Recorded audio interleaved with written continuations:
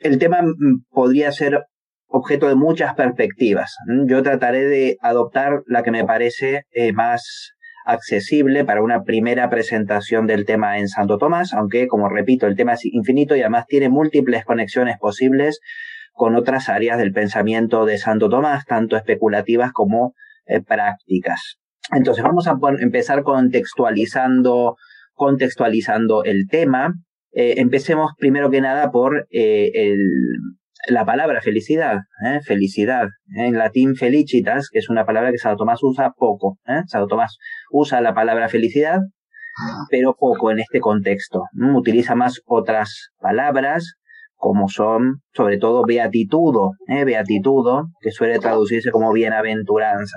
Beatitudo es la palabra, beatitud o bienaventuranza es la palabra que utiliza más Santo Tomás y corresponde a la palabra griega aristotélica eudaimonía, a la que después me referiré. Felicidad es uno de esos términos que designan cosas que todos sabemos que son, de alguna manera todos conocemos lo que es la felicidad y al mismo tiempo que son tan difíciles de definir.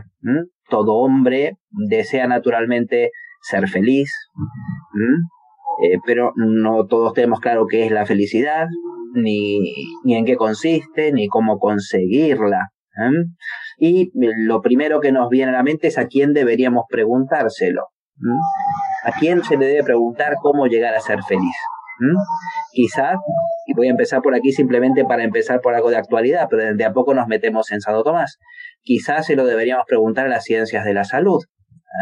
Si encendemos la tele, con mucha frecuencia se oye opinar sobre la felicidad y cómo ser felices a médicos psiquiatras o de otras especialidades, pediatras, ginecólogos, qué sé yo, distintas especialidades, todos opinando sobre lo que es ser feliz y cómo llegar a ser felices y dando las 10 reglas de cómo ser felices o cosas por el estilo.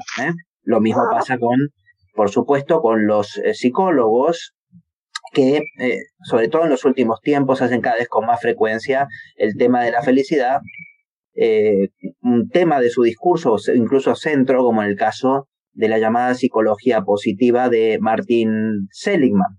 En todo caso, preguntar a la ciencia de la salud sobre la felicidad nos indica claramente una determinada concepción de la felicidad. La misma Organización Mundial de la Salud, la OMS, que es el organismo político que se ocupa a nivel mundial, digamos, de promover temas relativos a su salud, a la salud, en su constitución famosa, está su definición, la definición de salud como completo estado de bienestar, o para decirlo de manera completa, el completo estado de bienestar físico, mental y social, y no la mera ausencia de bienestar. Decía que esta es una definición que con mucha frecuencia es alabada por su carácter holístico, positivo, etcétera, pero que encierra una cierta extralimitación de las ciencias de la salud, dado que, y aquí ya nos empezamos a introducir en lo clásico, digamos, esta definición coincide formalmente con la definición de felicidad del filósofo cristiano de los siglos V, VI, Boecio. Este Boecio es un filósofo cristiano que está en final de la Edad Antigua, principio de la Edad Media, digamos, si queremos llamarla así, un filósofo que tiene influencias platónicas y aristotélicas, aunque es cristiano, y que define a la felicidad como el estado perfecto por la reunión de todos los bienes. El estado perfecto por la reunión de todos los bienes. Los bienes, clásicamente, para los autores clásicos, son de 3 tipos. Los bienes exteriores, como la riqueza o los honores, bienes exteriores, los bienes del cuerpo y los bienes del alma. De tal manera que esta definición cubre todo el mismo ámbito semántico que la definición de la OMS, el estado perfecto por la reunión de todos los bienes exteriores, del cuerpo y del alma.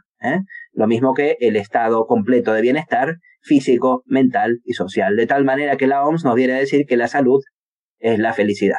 Esto es un poco la consecuencia. En la concepción clásica de Santo Tomás, pero también griega, de Aristóteles, romana, por ejemplo, en Cicerón, y cristiana, el tema de la felicidad es un tema de carácter ético. Al quien hay que preguntarle es al filósofo Y en la concepción cristiana, por supuesto, al teólogo. La teología moral es parte de la teología en general. De hecho, la felicidad es la regla primera de la ética, del pensamiento moral, de la teología moral, porque la felicidad es el fin último del hombre, y en las cosas prácticas, nos dicen Aristóteles y Santo Tomás, el fin es el principio regulador.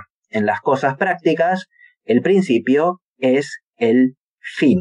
Aquí entramos, y este es uno de los primeros puntos que hay que subrayar en la concepción de la felicidad tomista y aristotélica. En este punto son coincidentes Aristóteles y Santo Tomás. El finalismo es una de las tesis centrales del pensamiento aristotélico, asumido por Santo Tomás. Una tesis aristotélica central, asumida por Santo Tomás, es el principio de que todas las cosas naturales tienden a un fin. Todo tiende a un fin. Todas las cosas físicas, todas las cosas naturales están finalísticamente, teleológicamente orientadas. El argumento más frecuente que presenta sobre todo Santo Tomás es que si en sus operaciones las cosas naturales, incluso las que no tienen conocimiento, las cosas inanimadas o las plantas, no tendieran a un fin, no se seguiría utim pluribus en general, más un efecto que otro. Observamos en las cosas naturales una regularidad que hace que determinadas operaciones se repitan y lleven a los mismos resultados, produzcan los mismos efectos. De hecho, esa regularidad y orden es el principio del que parte Santo Tomás en la quinta vía de la existencia de Dios, en la Suma, para probar que Dios existe. Entonces, hay cosas que tienden a fines sin conocerlos y otras que tienden a fines conociéndolos, como los animales, en los que es el conocimiento el que mueve al apetito y a la conducta animales a perseguir fines. Los animales actúan persiguiendo fines. Tienen hambre y buscan la comida, tienen sed y buscan la bebida, y así siguiendo. Ahí se observa ya más claramente, por supuesto, un finalismo en los seres dotados de conocimiento. Sin embargo, el animal no puede determinarse libremente a los fines, sino que viene dispuesto a ellos por naturaleza. El hombre, en cambio, obra voluntariamente en orden al fin, y por eso Santo Tomás, comentando la ética nicomaquia de Aristóteles, al comienzo del comentario de la ética de Santo Tomás de la ética nicomaquia, dice que la ética es la ciencia, la parte de la filosofía o la ciencia, que estudia al hombre como agente voluntario en orden a un fin. El hombre como agente voluntario en orden a un fin. El fin al que tiende todo agente, aquí no importa que sea natural, animal o racional, cualquier agente es un bien. En Tomás y en Aristóteles hay una identificación entre fin y bien. ¿Por qué? Bueno, Santo Tomás da muchos argumentos en la Suma Teológica y muchos más en la Suma contra Gentiles, por ejemplo, y en otros lados. Pero, yendo a lo que nos interesa aquí, simplificando un poco, toda acción supone un paso de la potencia al acto, y el acto es un bien, por eso todo acto se ordena toda operación se ordena a la adquisición de una perfección que es un acto, y por lo tanto, pues ese acto, en la medida que es su complemento, digamos, es un bien. En realidad hay dos tipos de operaciones, aunque siempre se persigue un bien. Las operaciones que consisten en pasar de la potencia al acto, adquirir un bien que la gente no tiene y que alcanza por medio de la operación, como por ejemplo cuando nos alimentamos, necesitamos el alimento, buscamos el alimento y finalmente adquirimos pues un estado de equilibrio. Y hay otros actos en los cuales el agente ya tiene una perfección y la comunica. Las operaciones que parten de la indigencia, en lo que consiste es en un pasaje de la potencia al acto.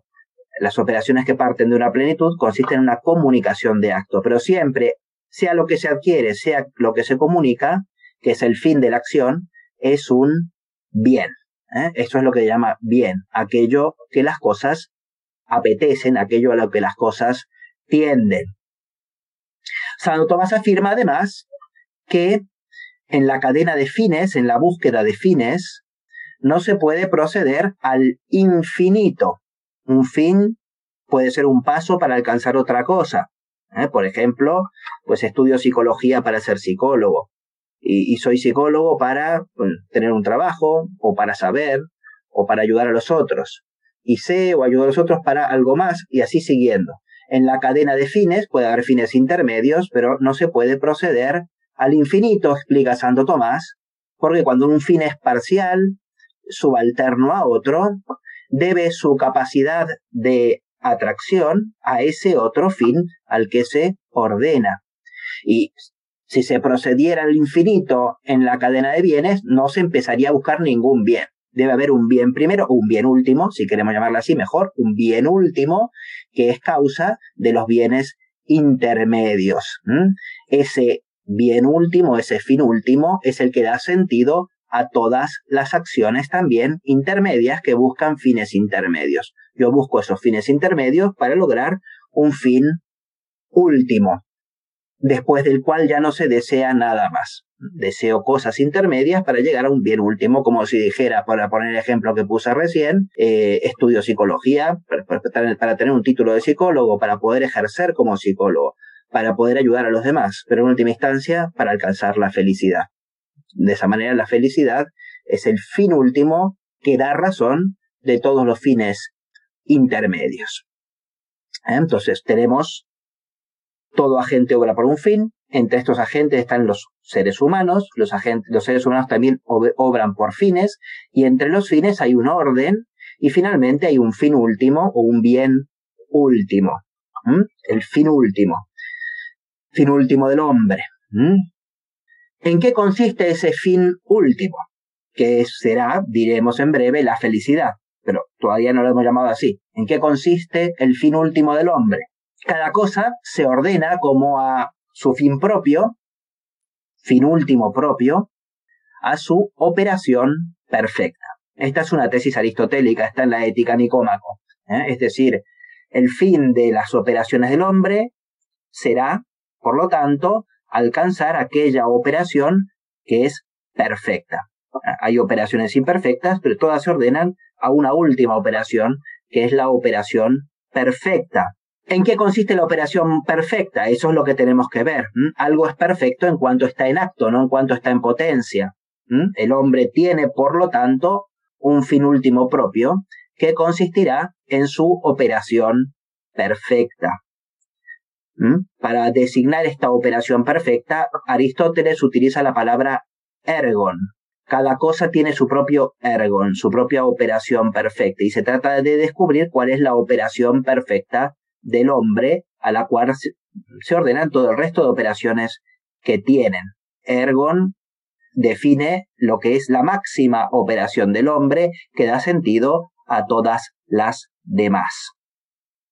Esta operación propia, esta operación perfecta, es lo que llamamos la felicidad, y que Aristóteles llamaba eudaimonía, con un término que significa literalmente tener un buen daimón.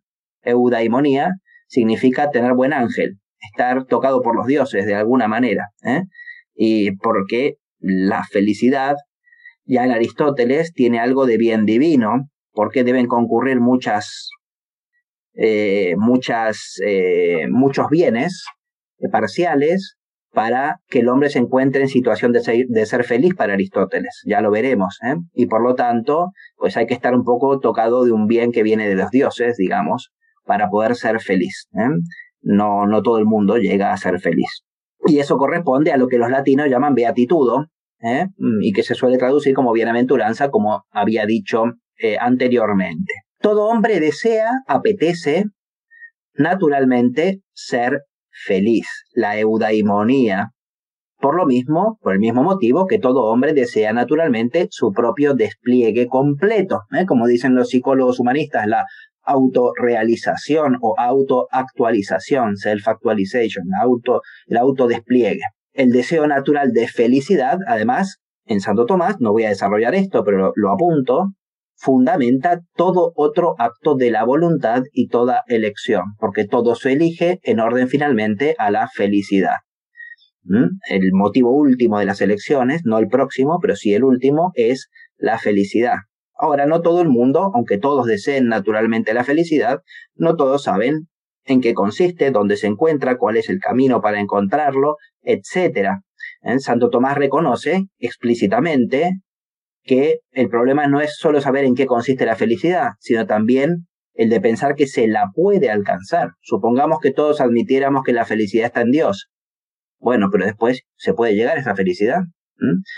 Sartre, un filósofo ateo, como saben, Sartre sostenía que el hombre tiene una especie de deseo del absoluto, también lo decía Sartre. Pero claro, es vano, no existe Dios. Por lo tanto, el hombre es el más frustrado de los seres, ¿no? Entonces, no solo basta con saber en qué consistiría la felicidad, sino en cómo encontrarla. Y cuando se piensa que no se puede encontrar, surge la desesperación, que es el problema de quien cree que es imposible encontrar la felicidad. La desesperación es un movimiento pasional que después detiene toda la vida, todo el desarrollo perfectivo del hombre. Para desarrollarse perfectivamente hay que tener esperanza. Y para tener esperanza es necesario creer que el fin se puede alcanzar. Bueno, a esto si acaso iremos después. Entonces, la operación perfecta del hombre, se trata de la felicidad consiste en la operación perfecta del hombre. ¿Cuál es la operación perfecta del hombre? Ya nos lo dice Aristóteles también, La operación perfecta del hombre debe ser la operación de su potencia más alta, la que le es propia y lo distingue de los otros seres de los que tenemos experiencia, y por la que solo él se dice bienaventurado. Nadie dice que sean bienaventurados los caballos, las plantas o las piedras. Solo los hombres son bienaventurados, o pueden serlo, y pueden serlo por algo que les es propio.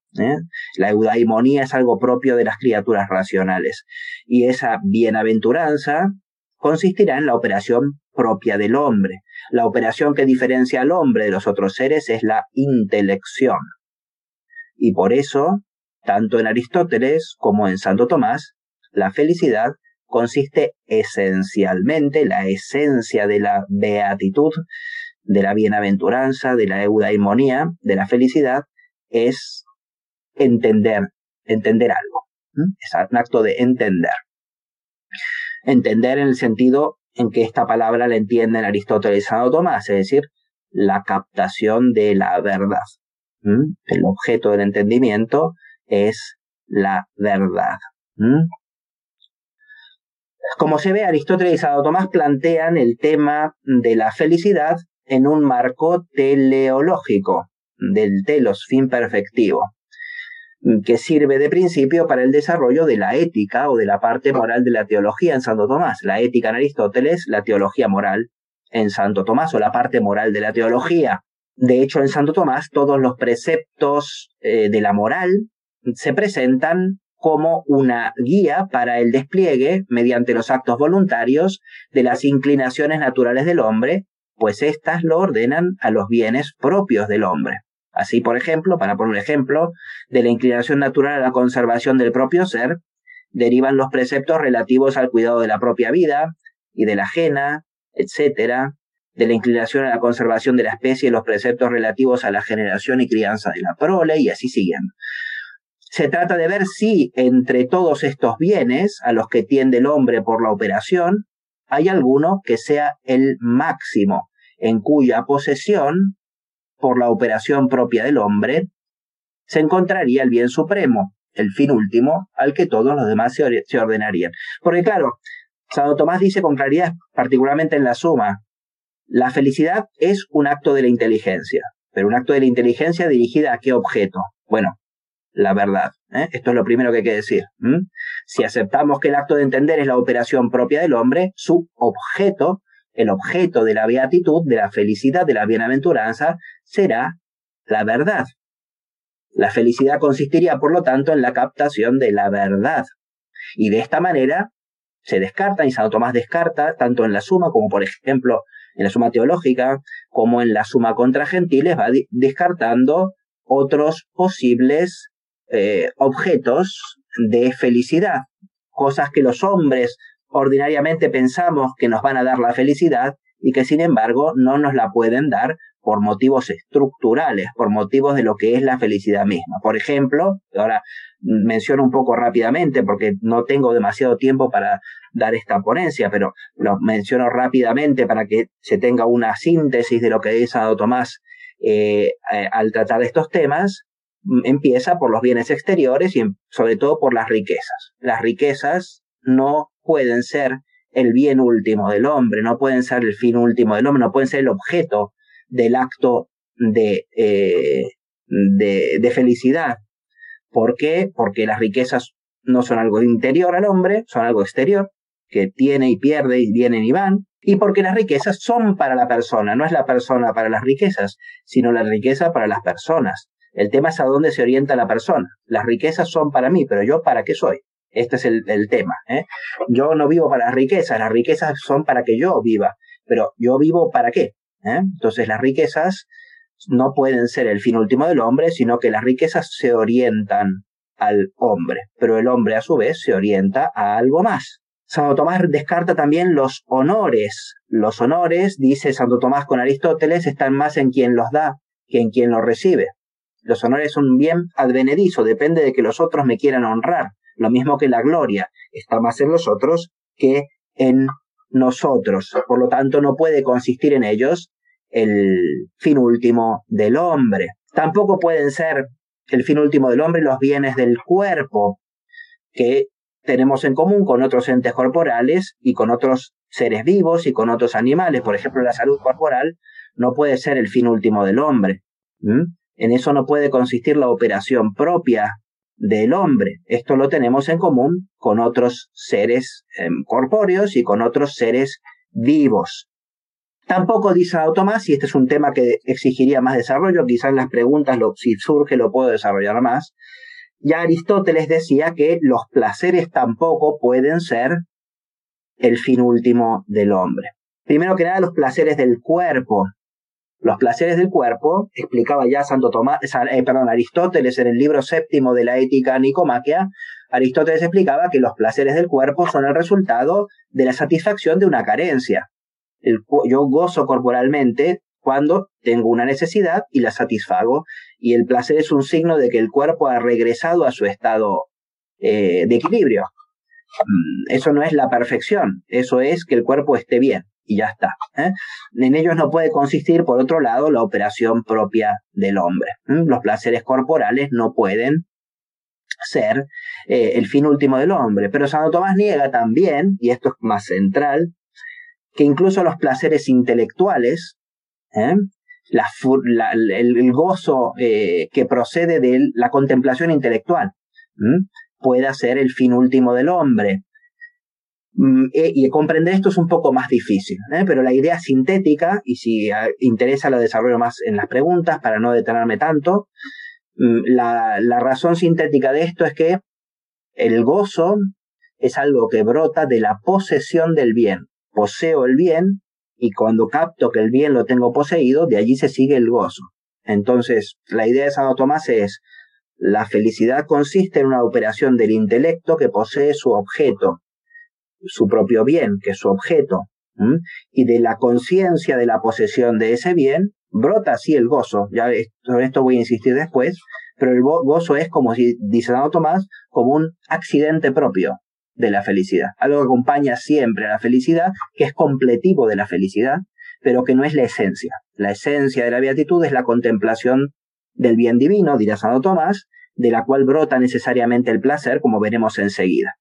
Es un matiz, pero en todo caso es un matiz importante en el pensamiento de Santo Tomás. Santo Tomás sigue descartando otros bienes, no entro demasiado en los bienes superiores. Santo Tomás termina concluyendo que el bien en el que consiste el objeto, digamos, de la felicidad del hombre, tiene que ser el mayor objeto contemplable por el intelecto. Ya sabemos que la felicidad es una operación del intelecto pero el intelecto puede tener muchos objetos. Puede tener como objeto las piedras, las plantas, los gusanos, los hombres, o puede tener como objeto a Dios. Dios es el máximo objeto al que de alguna manera el intelecto humano puede alcanzar. Y por lo tanto, la felicidad del hombre consiste en contemplar a Dios. Esto de alguna manera lo decía Aristóteles en la Ética Nicomaquea, poniendo la felicidad en la contemplación de las cosas divinas, un poco vagamente, digamos, pero lo dice todavía más explícitamente en la Ética Eudemia, que recomiendo leer, es una ética menos conocida de Aristóteles, pero al final, prácticamente en su última página, Aristóteles dice esto. Para los que saben algo de Aristóteles, es interesante. Aristóteles dice esto. Obrar bien es obrar según la recta razón. Esto lo dice Aristóteles, lo dice mucho Santo Tomás. El acto bueno es el acto que es según la recta ratio. La recta ratio agibilium, ¿no? La recta razón de las cosas operables. En eso consiste obrar bien, la prudencia ordena eso en cada acto. Entonces, dice Santo Tomás, dice Aristóteles, decir que obrar bien, que ser bueno, es obrar según la recta razón, es lo mismo que si uno pregunta ¿qué es ser sano? Y uno responde, es obrar según el precepto del médico. Y dice Aristóteles, eso es verdadero, pero incompleto. Porque ¿cuál es ese precepto? Y entonces Aristóteles acaba esta ética diciendo, el bien del hombre, la felicidad, consiste en contemplar y servir al Dios. Contemplar y servir al Dios. Esto dice Aristóteles, un autor pagano del siglo IV a.C., al final de su Ética Eudemia. Y Aristóteles no es el único que dice esto, pero Santo Tomás lo dice de una manera más profunda, con el conocimiento, por supuesto, de la revelación.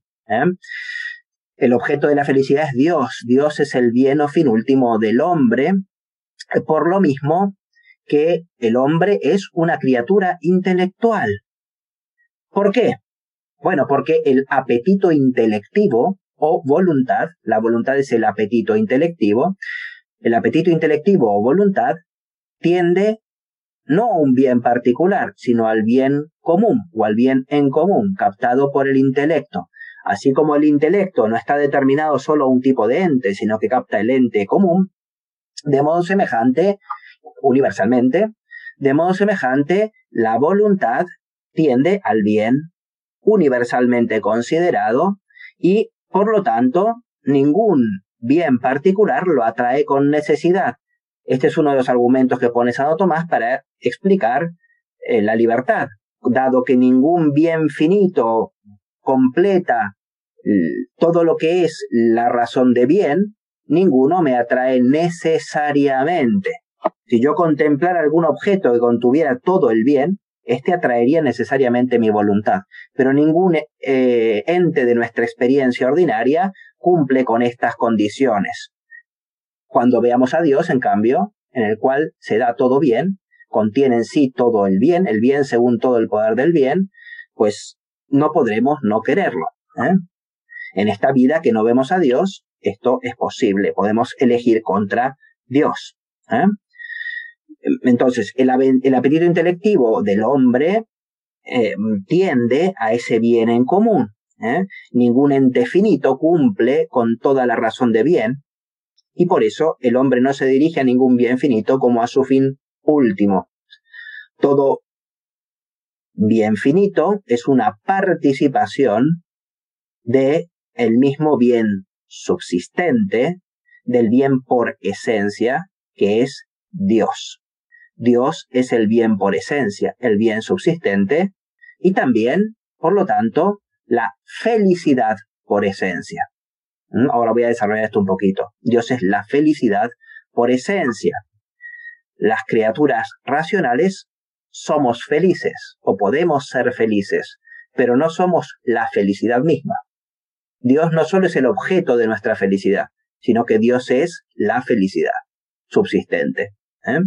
Visto teológicamente, según Santo Tomás, todas las criaturas, todas, no solo el hombre y los ángeles, sino que todas las criaturas tienen a Dios como fin último. Las criaturas irracionales tienden a lograr una semejanza con Dios al buscar, por la operación, los bienes a los que tienden por naturaleza. Todas las cosas tienden a imitar a Dios y a alcanzar alguna semejanza divina. Cada ente, además, se ordena a su operación, y los entes irracionales a los racionales. Cada ente se ordena a su operación, que es su perfección propia, pero además hay algunos entes que se ordenan a otros, porque, como dice Santo Tomás, lo sustancial en la creación son las criaturas racionales. Todo ha sido hecho para ellas, y por lo tanto, las criaturas irracionales se ordenan a las racionales, que son las únicas capaces de felicidad. Solo las criaturas racionales y las intelectuales, si queremos distinguir a los hombres y a los ángeles, tienden a participar del bien divino de una manera especial, que es como felicidad o como bienaventuranza. No solo lo imitan con una semejanza remota del bien divino, sino que participan de alguna manera de ese bien que es la felicidad divina, por la cual su propia bondad le es patente a él mismo por su intelecto y amable por su voluntad. A las criaturas espirituales, ángeles y hombres, les corresponde por participación lo que a Dios le corresponde por esencia, que es la felicidad. La felicidad es Dios mismo, y participar de Dios es participar de la felicidad, en este caso. Santo Tomás sostiene, por lo tanto, que sólo la visión de Dios satisface plenamente el deseo humano de felicidad. El conocimiento natural de Dios, dice Santo Tomás en un texto célebre, porque ha dado lugar a discusiones en teología en las que no voy a entrar, además porque no soy teólogo formalmente hablando, pero esto ha dado lugar a la discusión sobre lo sobrenatural en Santo Tomás, digamos, de Lubac y demás. El conocimiento de Dios no basta. Incluso, dice Santo Tomás, el conocimiento de Dios puede ser de dos tipos, explica en la Suma y en la Suma contra Gentiles, en la Suma teológica y en la Suma contra Gentiles. Primero, el que tiene el vulgo. Todo el mundo se da cuenta que hay un orden en el mundo y por eso fácilmente pueden elevarse al conocimiento de Dios, dice Santo Tomás. Y además hay un conocimiento demostrativo de Dios al que llegan los filósofos. No todo el mundo, sino los filósofos. Pero incluso el conocimiento demostrativo de Dios al que acceden los filósofos por la metafísica no llega a Dios más que como causa del ente. Y es más negativo que afirmativo. De Dios más sabemos que no es que qué es, dice Santo Tomás. Queda, por lo tanto, un deseo de conocer la causa, es decir, de ver directamente la causa, que es Dios. Esta felicidad, que es la felicidad perfecta, no se puede alcanzar por las propias fuerzas, dice Santo Tomás, sino que es necesario que Dios nos eleve por la gracia y la gloria, sobre todo lo que llaman la luz de la gloria, para ver la esencia divina. En esta vida, en cambio, en esta vida, no en la vida eterna, en esta vida hay felicidad, pero imperfecta, que es la de la que hablaba, según Santo Tomás, Aristóteles. Esta felicidad imperfecta consiste en un conocimiento imperfecto de Dios por sus efectos, y es un conocimiento imperfecto no solo porque no vemos directamente a Dios por esencia, no es un conocimiento quiditativo, un conocimiento esencial de Dios, sino también porque se da en medio de los líos que tenemos los seres humanos. Nos enfermamos, perdemos la fortuna, tenemos problemas familiares, perdemos los amigos, etcétera, etcétera, etcétera. Nos envejecemos, etcétera, etcétera. Y todo esto hace que la felicidad en esta vida sea necesariamente frágil, imperfecta. Esa es la única que reconoce Aristóteles y Santo Tomás, y por eso siempre habla de la felicidad tal como es posible al hombre. Esa felicidad tal como es posible al hombre es algo que depende de un montón de contingencias, de fortuna, físicas, de salud, de amistades, etcétera, etcétera, etcétera. Mientras que en cambio la felicidad de la vida eterna, porque esta felicidad de visión directa de Dios solo se consigue después de la muerte y por la gracia divina, es una felicidad infusa por Dios, esta no depende nada más que de Dios, y por lo tanto no depende de la salud física, etcétera, etcétera. Sin embargo, dice Santo Tomás, aunque no depende de todas esas condiciones, no depende de la riqueza, no depende de tener amigos, no depende de de, de que funcionen bien lo que Santo Tomás llama nuestros sentidos internos, la imaginación, la memoria, etcétera, etcétera. Sin embargo, dice Santo Tomás, y aunque la felicidad consiste esencialmente en ver a Dios, en su esencia consiste en ver a Dios, no obstante esto, explica Santo Tomás, la felicidad que se tiene en el alma, una vez que el alma se reúna con el cuerpo por la resurrección, esta felicidad refluirá sobre el cuerpo. Y por eso dice Santo Tomás que los resucitados que ven a Dios tienen cuerpos espirituales, como dice San Pablo.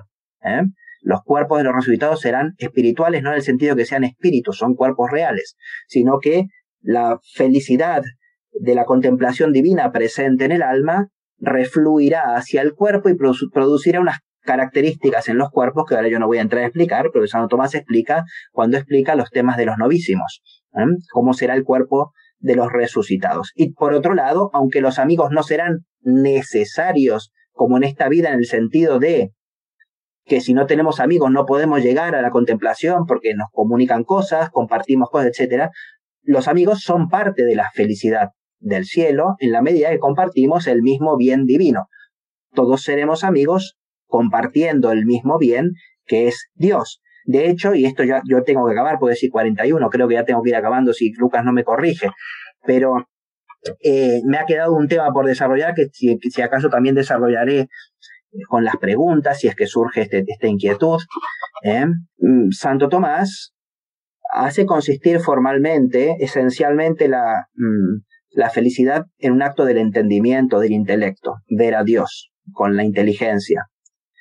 Y a partir de aquí han surgido algunas preguntas, dudas o críticas incluso al pensamiento de Santo Tomás, por un lado sobre qué papel juegan las otras personas en esto.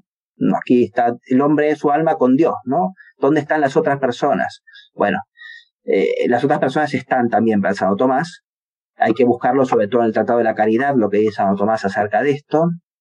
Y, por otro lado, ¿qué papel juega el apetito, qué papel juega la voluntad en esta felicidad? Y ahora lo digo sintéticamente, pero si surge alguna pregunta lo desarrollo más. Hay que tener presente, como dice, esto lo explica muy bien Jaime Bofill en la escala de los seres, en el último capítulo de la escala de los seres, conocer a Dios perfectamente consiste no solamente en conocer a Dios como verdad primera, sino que consiste en conocerlo como el bien absoluto y como la belleza absoluta y como amor. Y de este conocimiento de Dios como bien y como belleza brota como su consecuencia lógica, por eso Santo Tomás lo llama como un complemento o incluso como una propiedad de la felicidad, brota el amor. De hecho, a lo que llama, digamos, esa posesión intelectual del bien, es a la misma entrega de uno mismo a Dios como amigo, de tal manera que esta contemplación por la que se contempla a Dios mismo en la vida eterna, no es solamente la contemplación de un objeto que está allí delante, sino que es la contemplación de un amigo que nos ha entregado, se nos ha entregado como bien absolutamente y que mueve al amor de entrega total a ese mismo bien. Es decir, comprender del todo, digamos, en lo que consiste este aspecto afectivo de la felicidad o de la beatitud, implica conectar la exposición que Santo Tomás hace sobre el tema de la beatitud, de la felicidad, de la bienaventuranza, con otros temas que Santo Tomás desarrolla en otras partes de la Suma Teológica, como el Tratado de la Imagen de Dios en la cuestión 93 de la primera parte de la Suma, o el Tratado sobre la Caridad, que viene más adelante en la segunda secunde de la Suma de Teología. Pero bueno, yo para que Lucas no me envíe mensajes, lo voy a concluir aquí mi exposición, que tenía que ser breve. Espero que no haya sido demasiado complicada o demasiado superficial por veloz. Y a partir de ahora estoy abierto a las dudas, preguntas, consultas o observaciones que me quieran hacer. Muy bien, Martín, pues muchísimas gracias. Como dije al inicio, pues rigor expositivo y además también claridad pedagógica. Así que, de verdad, pues muchas gracias. Creo que ha estado muy bien. Y no hablo más porque tenemos muchísimas preguntas y entonces voy a formular una primera y luego pues voy a ir dejando paso a los siguientes.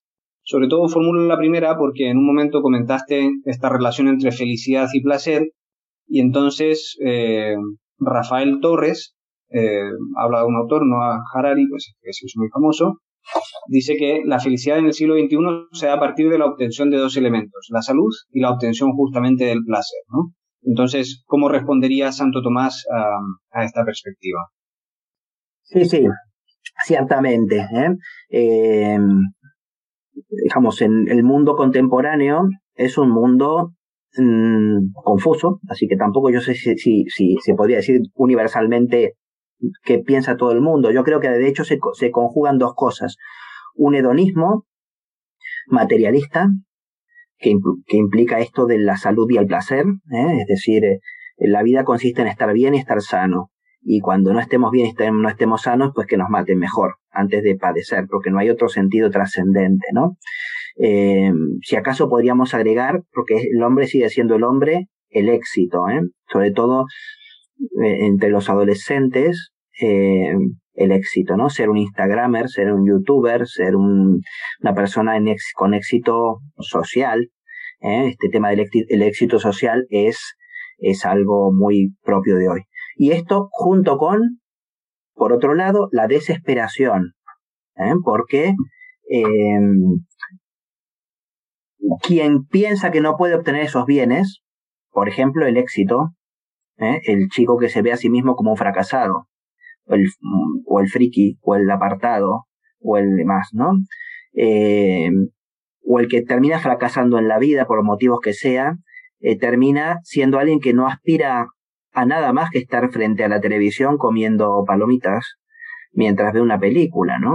Y esto implica que es un hedonismo, pero un hedonismo de caída, ¿no? Como no puedo lograr nada más, entonces caigo en este hedonismo, ¿no? Evidentemente, desde el punto de vista de la refutación, esto está en Santo Tomás, en su raíz, porque cuando Santo Tomás refuta, tanto en la Suma contra Gentiles como en la Suma de Teología, que el bien del hombre consista en los bienes del cuerpo, entre los cuales está la salud. Salud en sentido estricto para Santo Tomás es la salud del cuerpo, es un equilibrio corporal. Técnicamente es un hábito entitativo para Santo Tomás, ¿no? Y cuando Santo Tomás rechaza que la felicidad esté en el placer corporal, lo que está rechazando es esta idea materialista y que oscila entre estas dos alternativas de desesperación y hedonismo, ¿no? Hedonismo y desesperación.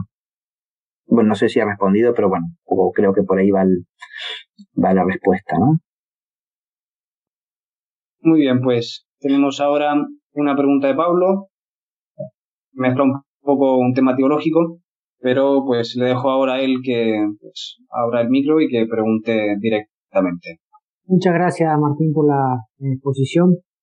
Mi pregunta es la siguiente. Vos nombraste al principio de tu conferencia al autor Martin Seligman. Él tiene en su libro La auténtica felicidad, arranca la exposición diciendo que una de las ideas más nefastas que se han introducido en la psicología es la idea de pecado original.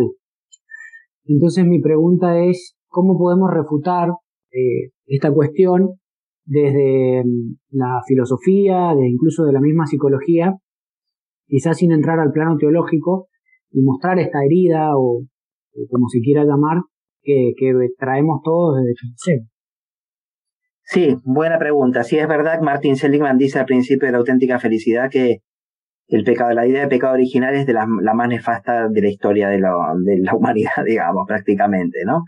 Hay que ver qué idea de pecado original tiene en la cabeza. Por un lado, él es un autor que bueno, es una persona que viene del judaísmo, ¿no? No creo que sea practicante, pero bueno, en todo caso, vive en un mundo protestante, ¿no?